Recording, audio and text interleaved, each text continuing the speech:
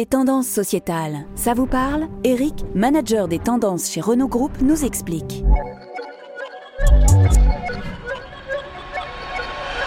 Les grands changements sociétaux aujourd'hui, c'est d'abord un bouleversement profond de la société.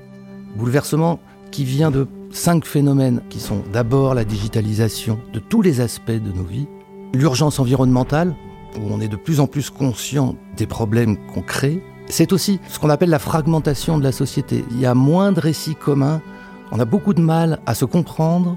Et puis, il y a, depuis le Covid, un grand sentiment de vulnérabilité. On sent qu'on est assez fragile. Il y a enfin l'urbanisation de la planète et de nos vies qui conduit à un changement majeur pour l'automobile. Et puis, pour finir, il y a quand même un esprit de compétition, d'individualisation, une hyper-consommation très très forte. Nous avons identifié 5 grandes tendances. La première, la recherche d'authenticité. On a besoin d'une forme de vérité des offres et ça passe aussi par des liens humains et par de la transparence.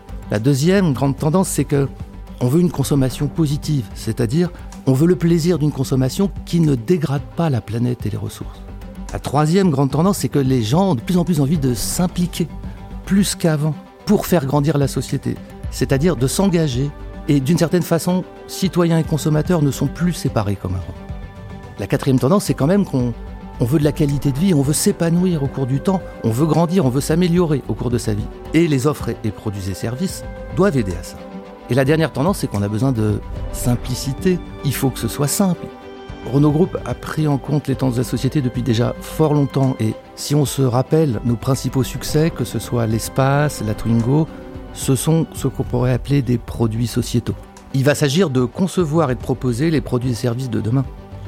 Être toujours plus innovant et pertinent pour répondre aux attentes des clients et de la société.